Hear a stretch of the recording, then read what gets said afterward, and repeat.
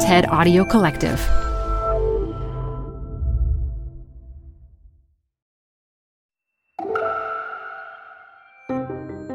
Hey, TED Talks Daily listeners, I'm Elise Hu. Today we have a timely and urgent conversation from our series TED Connects, Community and Hope. It's programming built around the challenges of this coronavirus pandemic. Today, Harvard professor and political theorist Danielle Allen takes questions from head of TED, Chris Anderson, about how we're going to get to the other side of this crisis. She reminds us we're facing two existential threats at the same time. One to our health, but also to our economy. How do we balance our needs at this time? Danielle pulled together an extraordinary team of economists, business leaders, and others to work on a tech-based alternative to social distancing. I learned so much about COVID-19 in this wide-ranging conversation. The most promising part was learning solutions, which you'll come away with, too. Support comes from Zuckerman Spader. Through nearly 5 decades of taking on high-stakes legal matters, Zuckerman Spader is recognized nationally as a premier litigation and investigations firm. Their lawyers routinely represent individuals, organizations, and law firms in business disputes, government and internal investigations, and at trial, when the lawyer you choose matters most. Online at Zuckerman.com. Support for TED Talks Daily comes from Capital One Bank. With no fees or minimums, banking with Capital One is the easiest decision in the history of decisions. Even easier than deciding to listen to another episode of your favorite podcast. And with no overdraft fees, is it even a decision? That's banking reimagined. What's in your wallet? Terms apply. See CapitalOne.com/bank. Capital One N.A. member FDIC. TED Talks Daily is brought to you by Progressive. Progressive helps you compare direct auto rates from a variety of companies so you can find a great one, even if it's not with them.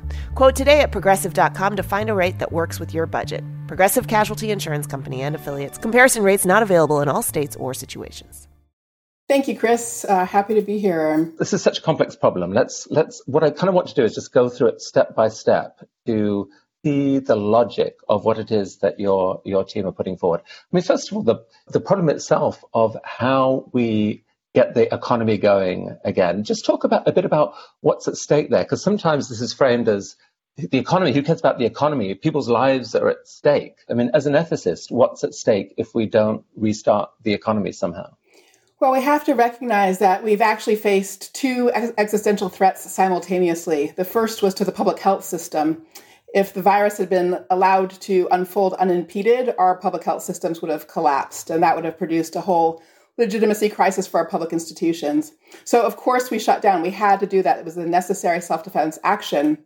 That has, however, really devastated the economy, and that is also an existential threat. We can't actually endure a closed economy over a duration of 12 to 18 months. Nor can we really endure a situation where we don't know whether we might have another 2 to 3 months of extensive social distancing. So we really need an integrated strategy, one that recognizes both of these existential threats and finds a way to control the disease at the same time that we can keep the economy open. We call that combination of controlling the disease while keeping the economy open pandemic resilience. We think that's what we should be aiming for. For people who aren't moved by the notion of the economy, capitalism, whatever, think instead about the millions and millions of jobs that are lost, the people who are desperate to make money, and I guess the lives that will be lost unless we solve this problem. Absolutely. I mean, the economy is one of the foundational pillars for a healthy society with opportunity and with justice. You can't have a just society either if you haven't secured a just and functioning economy that delivers well-being for people. So, and all we have to do is remember back to 2008 and think about the impacts on things like suicide and depression and so forth that flowed from that recession. So the economy is a public health concern in the same way that the virus is a public health concern. Okay, so talk about why this is such an intractable problem. People isolate. In many countries in the world now, you're starting to see the cases flatten and in many cases decrease. It looks like whether it's happened now in your country or not, that will happen sooner or later. So why isn't that problem solved? We've beaten the virus. Let's get back to work.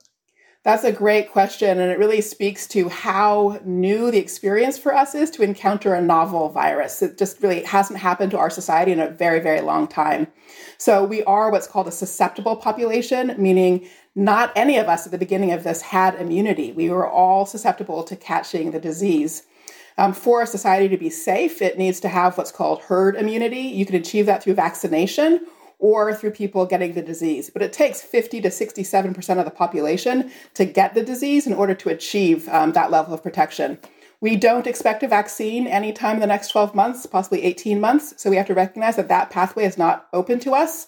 And to get a sense of the magnitude of what it would mean to live through the disease to get to herd immunity, repeat what Italy's done 3 or more times to get to a place where you could reasonably think that there's herd immunity. And I think you can see that when you think of that picture, how destabilizing a process would be of just leaving things broadly open without disease controls. So the real trick is whether or not there's a substitute for social distancing as a method for controlling the disease. Right. So Italy has suffered at least 15,000 deaths. Some people argue that it's underreported. It might be 30,000 deaths plus there. And as they come down the curve, there'll be more to come. Multiply that by 5 or 6, say, for the bigger population size of the US. And the herd immunity idea per se doesn't seem like a winning idea. I mean, that's a horrible idea. It's a horrible idea. Exactly. And we do have alternatives. That's the important thing. We actually do have a way of controlling the disease, minimizing loss of life, and reopening the economy. So that's the thing we should all be focusing on. And again, the initial problem is that if you just let people start coming back, as soon as they gather again in reasonable numbers, the risk is that this highly infectious bug just takes off again. And exactly. And so one scenario is that you have countries lurching from a little bit of activity here, and then suddenly it explodes again, and everyone has to retreat. That does not seem attractive. No, exactly. I mean, we describe that as a freeze-in-place strategy for dealing with this. That is, you freeze and you shut down all activity, and then that flattens the curve. Then you open up again. Then you have another peak. You have to freeze again, and so forth. So you have this repeated process of freezing, which just does tremendous damage to the economy over time. Upfront damage is huge, but then there's never space to recover from it because of a great deal of uncertainty and repeated applications of economically ruinous social distancing. So, and I think, you're really pointing to the features of the disease that make this situation the problem that it is. And there are really 2 that people should focus on. One is the degree of infectiousness. This is a highly infectious virus. And then the second really important point about the disease is that it's possible to be an asymptomatic carrier. That is, to be infectious, to carry the virus and never show any symptoms yourself. Current estimates are still imprecise, but people think that about 20% of virus carriers are asymptomatic. And that is really the thing that makes it so hard to control. People don't know they're sick, and then they become disease vectors, spreading it everywhere they go. Yes, indeed. So talk a bit, Danielle, about your thinking about how we might outwit this thing. So the alternative to social distancing as a strategy for controlling the disease is really massively ramped up, massively scaled up testing combined with individual quarantine. So we are going to continue to need individual quarantine for those who are positive carriers of the virus until such a point as we have gotten a vaccine. It means the standard quarantine that aligns with the incubation period. 14 days is often what people talk about. In a conservative picture, you might say twice the incubation period length, 28 days for an individual quarantine. And we need that quarantine for people who are symptomatic and for asymptomatic carriers of the virus. Now, the only way that you can actually run an individual quarantine as opposed to a collective quarantine regime is if you do massive testing. We really need to make testing, in a sense, universally available so that we can be testing broadly across the population. So just to play out a thought experiment, if we had an infinite number of tests available, and after the curve is flattened and cases have gone down, everyone came back to work, but everyone was tested every day, then what we think is that the tests will show up positive at the same time, or possibly even ahead of the time that people are infectious, but certainly, let's say at the same time, even regardless of whether they're symptomatic. And so those people would immediately go back home, and the rest of the population should be okay. We should be able to get work done. But the trouble is that would mean doing 200 million tests a day, which is many, many orders of magnitude more than we have and could even imagine ramping up to. So you have a proposal. This is the ingenuity. So if you were going to use a purely random testing method to control the disease, you could probably actually get away with testing everybody every 2 or 3 days and bring the number down to 100 million tests a day. But even that is a magnitude that would take us multiple months to get to, let's just say, if we even wanted to try to do something like that. So the thing that you really need is smart testing. So rather than testing the population at random, what you do is you use testing to identify people who are positive, and then you add to that contact tracing or contact warning. And what this means is that once you know who's a positive test, you figure out who else has been exposed to that person over the previous 2 weeks, and they all get tested as well. So you start to identify a class of people who are higher probability of being infectious, and you test that group of people. So on a moderately effective contact tracing regimen, you could imagine doing 20 million tests a day. On a highly effective regime of contact tracing and testing, you could get yourself down to the order of 5 to 10 million tests a day. And some countries in Asia seem to have put off a version of this strategy that has been effective. But it requires one of two things, if I understand you right, Danielle. It requires either just this massively scaled up and potentially quite intrusive sort of manual contact tracing, where you have big teams who swoop into anyone who's tested positive and try to unpack their complete recent social history, or technology plays a role. And this is where it gets complicated because, there are apps in some of the Asian countries like China has in Wuhan and elsewhere where it's very good at predicting whether someone may need quarantine and they will be required to do so. And so there are all these concerns about government control, government intrusion. So I think it's an important thing to say up front that the rates at which we would need to test per capita are higher, much higher than Asian countries used because prevalence is much higher here. They caught it earlier. They had these tools built before the pandemic hit. And as a consequence, they're able to control it with a lower per capita rate of testing than will be the case for us. We just have to accept that fact at this point and recognize that massively scaling up is specific to our situation because we weren't ready before it hit. Okay, if we're trying to do the smart testing, trying to use tools, what can you do? So we're actually open to manual testing in the plan that we've developed. I want to just say that. And I think the society, we have a big choice to make, whether what we want is a big core of manual contact tracers who are tracing people's histories and figuring out who they've been in contact with and who they've been exposed to, or if we want to try to use a technological system.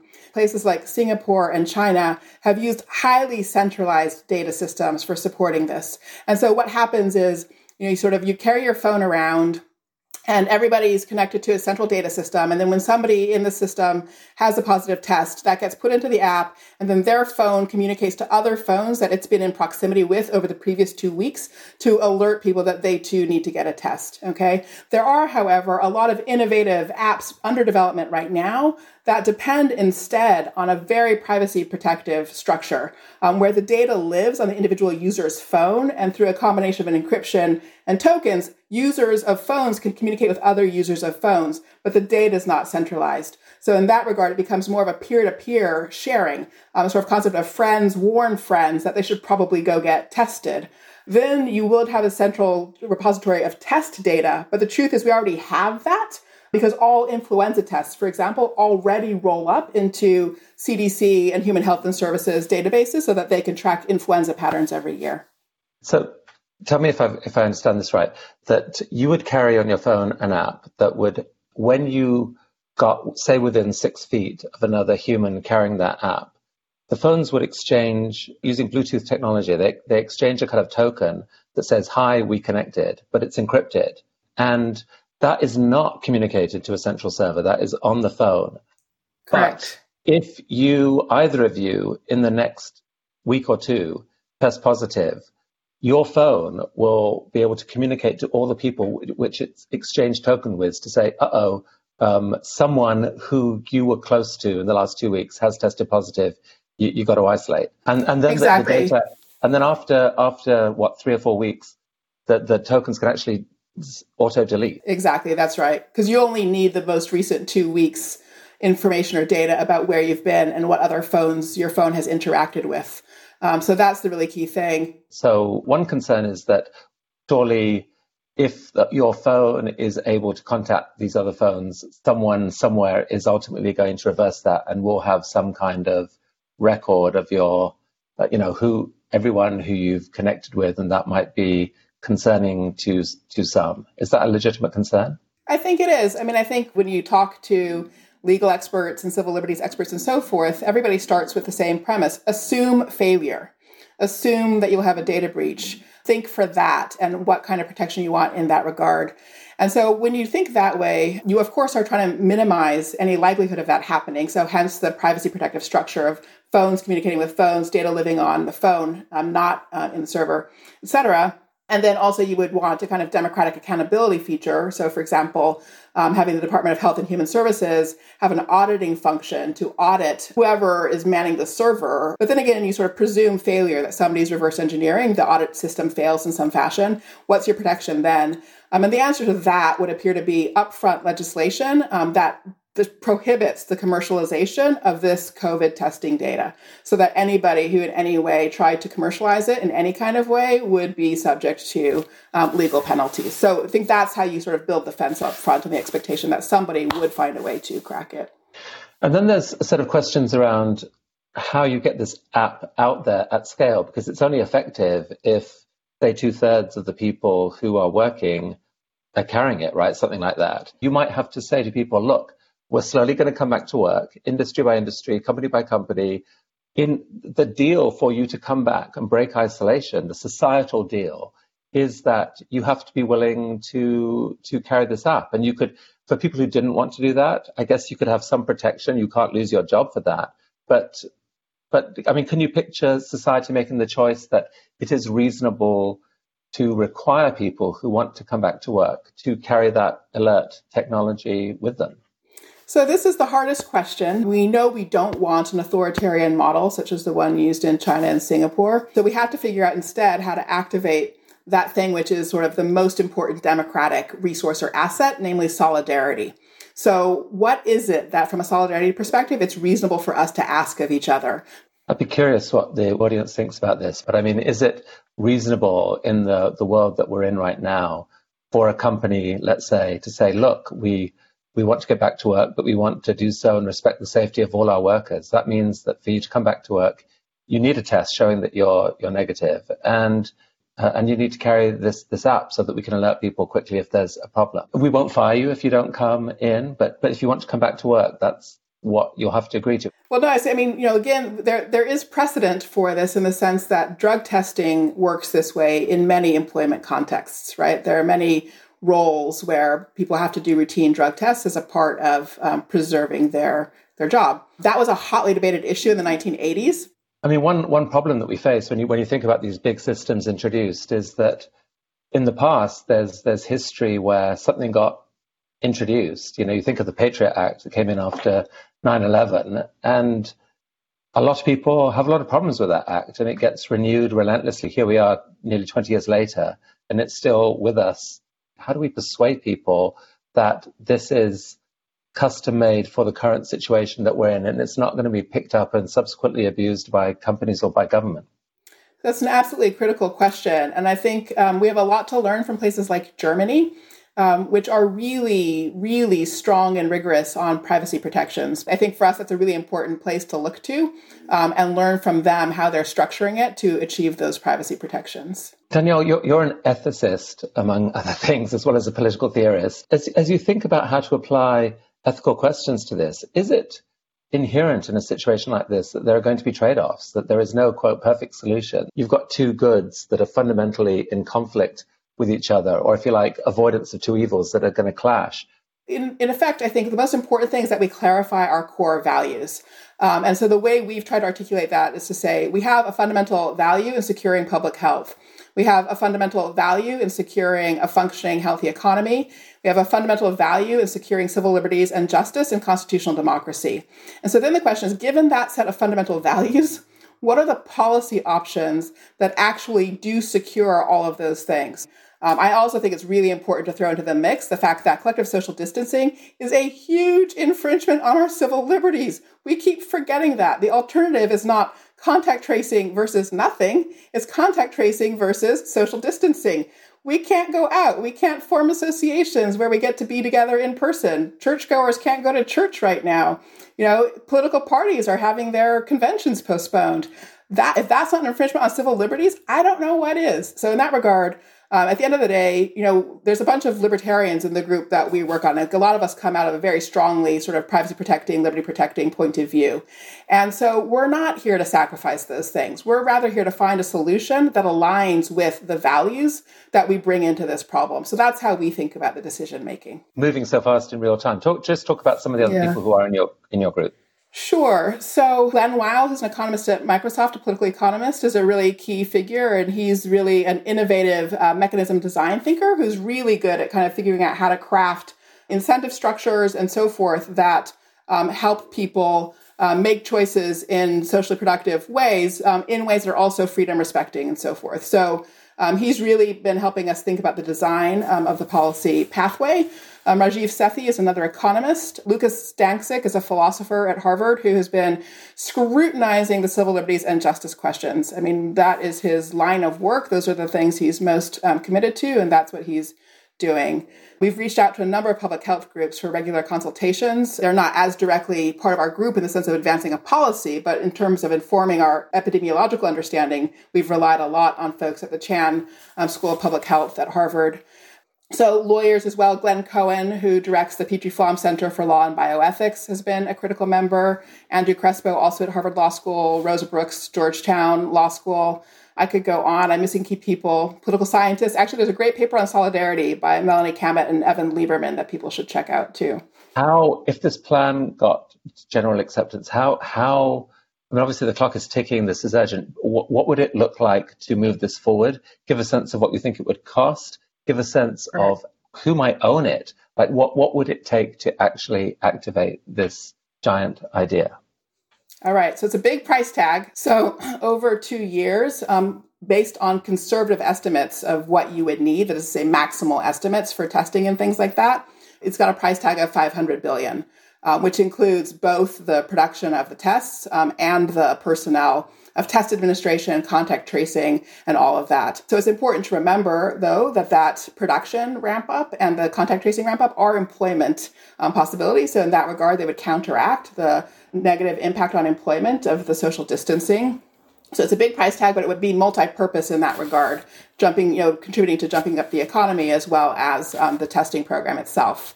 It would be important that it be phased in, and phasing it in would actually give us a way of testing out the paradigm as we went. So, for example, for a first phase of rollout, probably what you would want to do, ideally, by the end of the next month, would be to have a full range of testing for a combination of everybody in the healthcare sector and everybody who might fill in and substitute for any healthcare workers who test positive. So, in other words, your healthcare worker pool and a substitute pool, say a National Service Corps of folks who can fill in for healthcare workers who test positive.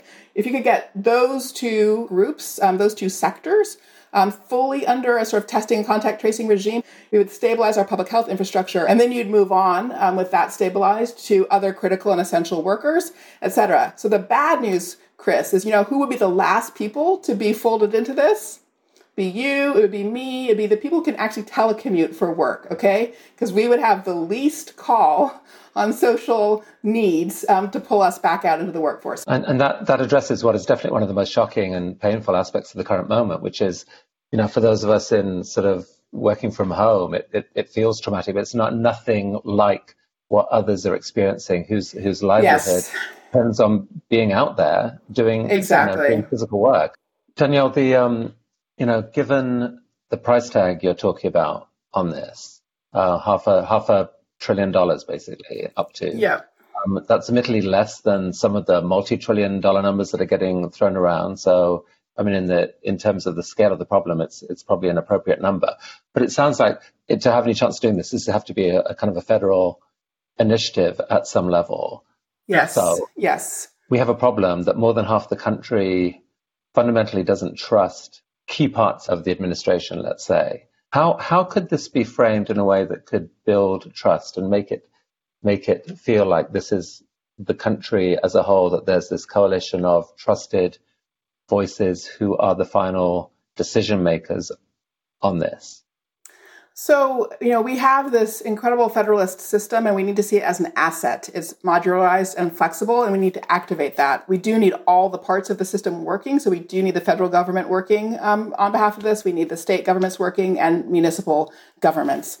We need Congress to fund. Congress can really help by directing investments, not just in the testing program itself, but in a kind of national service corps, probably flowing through state governments, through the national reserves in every state. For the testing program, we really do need the kind of procurement order to produce capacity that the Defense Department is the best example of. So in the ideal, a sort of testing supply board that brought in leading figures who are masters of supply chain logistics from the private sector, working in close coordination with the federal government would be great. So we do need the White House, absolutely, as a key part of that, key driver of that. It's a time for all the parts of our government to come together and do their respective pieces. So I'm kind of in awe at the scale at which you're thinking. All right. Well, thank you so much, Danielle. I found this absolutely fascinating. Thank you. Like I said, it's going to take, this is not an ordinary idea. We don't often at TED have someone come and say, I've got this idea for how to spend $500 billion between the US and other places around the world actually getting the economy going again. That's not usual. Right. So this has been a gift to us today. Thank you for that. Well, thank you.